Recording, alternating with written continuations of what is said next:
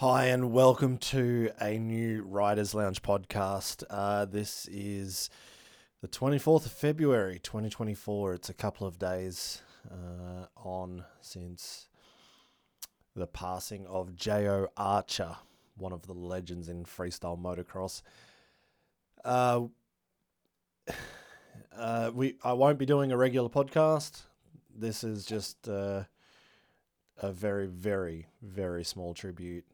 Because I think we're all a little bit speechless, other than having our own memories of Jayo and also watching the videos. Well, at least me, been watching his videos over and over and over of him just being such a gnarly dude, such a hardworking guy, but above all else, being one of the nicest, most down-to-earth people I've ever met in the world. That's not just FMX I'm talking about. One of the nicest guys you would have ever met. We did do a throwback Thursday. We were going to cancel that with Clint Esposito, like we normally did. We chose to do that. I was not sure if I would use that audio for this podcast, but I did re-listen, and I think it only really worked as a video. So that's why I just wanted to do this quick little update. Otherwise, I would have used that because that was pretty raw and emotional. But yeah, yeah. My thoughts are with his family, of course, right now, and friends, and he had a lot of friends all around the world.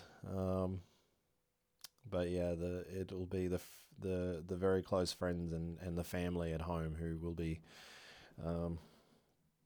feeling this the most. And yeah, what a legend. That guy proved if you dream enough and go for something that felt impossible and work your ass off, you can achieve it. That's exactly what Jayo did.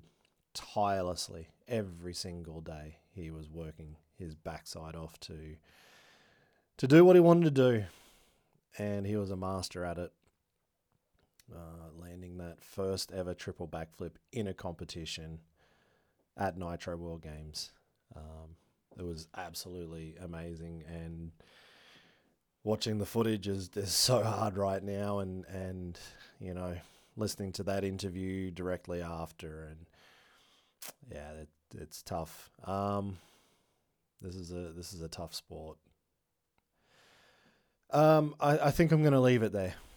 There's not much more I can say that his best friends haven't already said, and that we've seen the rest of the world of freestyle motocross and just people who knew him in general. It's one of the good times that social media is there, that we get to read and kind of, yeah, feel like we're part of that journey. So I will leave it there. If you want to re-listen to the interview that I did with Jayo, it was in 2021, just before he had landed the triple backflip.